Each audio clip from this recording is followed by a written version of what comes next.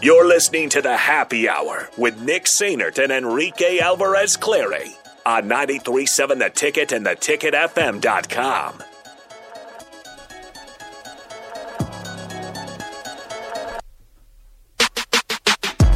Welcome back to the Happy Hour on 93.7 The Ticket, theticketfm.com.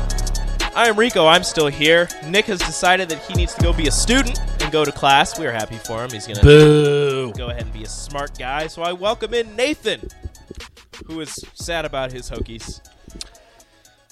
Yeah, how do you feel? People wanted to do a wellness check on you. How you doing? Well, I think it's funny. I was talking about this the other day. Like, I feel that a lot of people in Nebraska have never had an interaction with a Virginia Tech fan, Virginia Tech alumni, nor will they probably ever outside of me. So I'm representing an entire university in the state of Nebraska. So I hope I've done a good job. You have not. You guys probably think that I'm a bit of a moron. That's okay. I come to terms with that. But I think you can appreciate that I'm just as passionate about my football as you are about your football, which is a big thing. But the worst part about it is that we were doing the pregame show at Tipsy Tina's, which was awesome, by the way. Fantastic. Tipsy Tina's is a great spot. That's one of those places I never really thought of before a game day until I went there. And I'm like, I never really want to go anywhere else. It is a to be entirely honest with you. Solid game day spot, especially great spot. So for the Oklahoma game, it's going to be that much better because it's a morning game.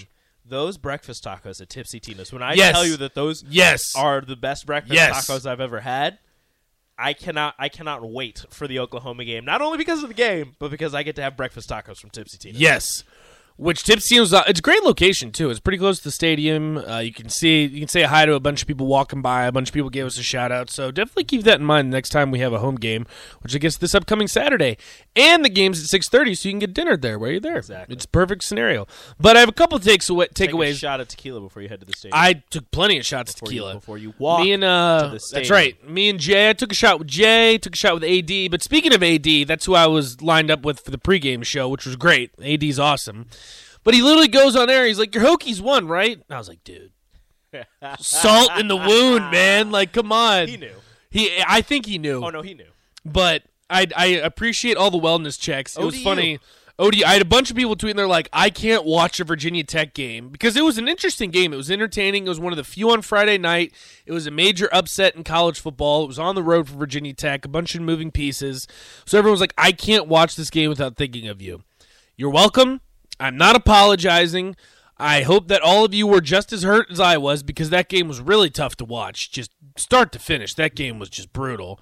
Virginia Tech will be fine. They're favored against Boston College, which I have no idea how that happened. But speaking of Boston College, they lost to Rutgers. So maybe Rutgers is good this year. I thought Boston College is bad. They were my sleeper in the Atlantic, to be honest with you. I think NC State and Clemson are the favorites in the Atlantic, rightfully so. Wake Forest has kind of been sprinkled name there. But no one really is talking about Boston College. Back, don't they? Yes, and they have Phil Dracovic, the transfer from Notre Dame, who's actually pretty good. So that kind of surprised me. Virginia Tech's favorite somehow, some way. And then my second takeaway, Rico, is I was going to come in today.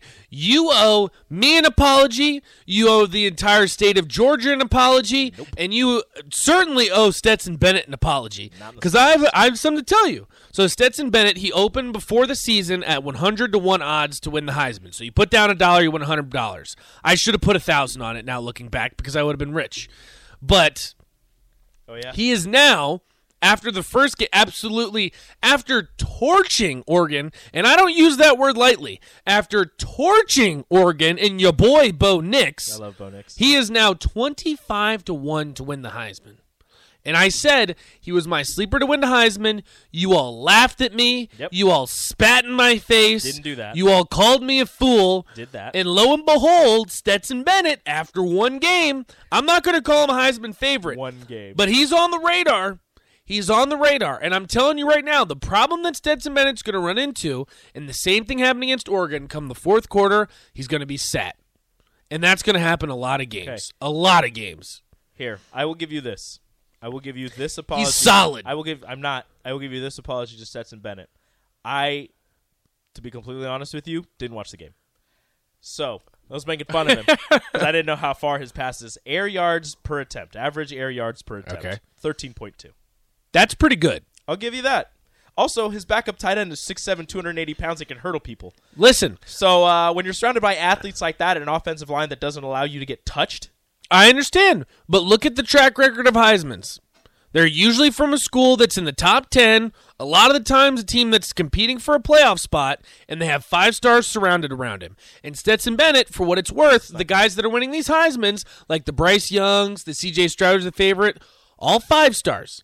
Little old Stetson Bennett walks to Georgia, not even a part of the team, walks on, says, screw you, JT Daniels, this is my team now, kicks him off to West Virginia, which, by the way, that West Virginia-Pittsburgh game was awesome. that needs to be played every year. That game was awesome. Backyard brawl, baby. But Stetson Bennett pushed him to the side, said, this is my team, took over the team, and now Stetson Bennett, I'm not going to say he's going to win the Heisman because I still want to see a little bit more, and I think he's going to be screwed because he's not going to be playing in the fourth quarter for many games. But Stetson Bennett, I would not be surprised to see him as one of the finalists. Put respect on Stetson Bennett's name. I'm not going to do it. All you have to say, he's not awful. That was premature. He's not awful. He is an okay quarterback. So Stetson Bennett is a good... Stetson Bennett, fine. I'll take back his elite status. He's just great. Stetson Bennett, He's great. Stetson Bennett will not lose you a game. No. He'll He win is- you plenty. You know what Stetson Bennett is? Stetson Bennett is what Alabama quarterbacks used to be. The Greg McElroys. Shout out A.J. McCarron. AJ McCarrons. They're Who going to else ask was you it? Wasn't there a Sims? Something Sims. Yeah, there was. He was good. I don't remember his first name, but yeah, no, there was a Sims. He was pretty good. Respect Stetson Bennett. I'll leave you with that. Too. Whatever, man. He's good. On the block, up next. Thank you guys for listening. See you tomorrow. Adios.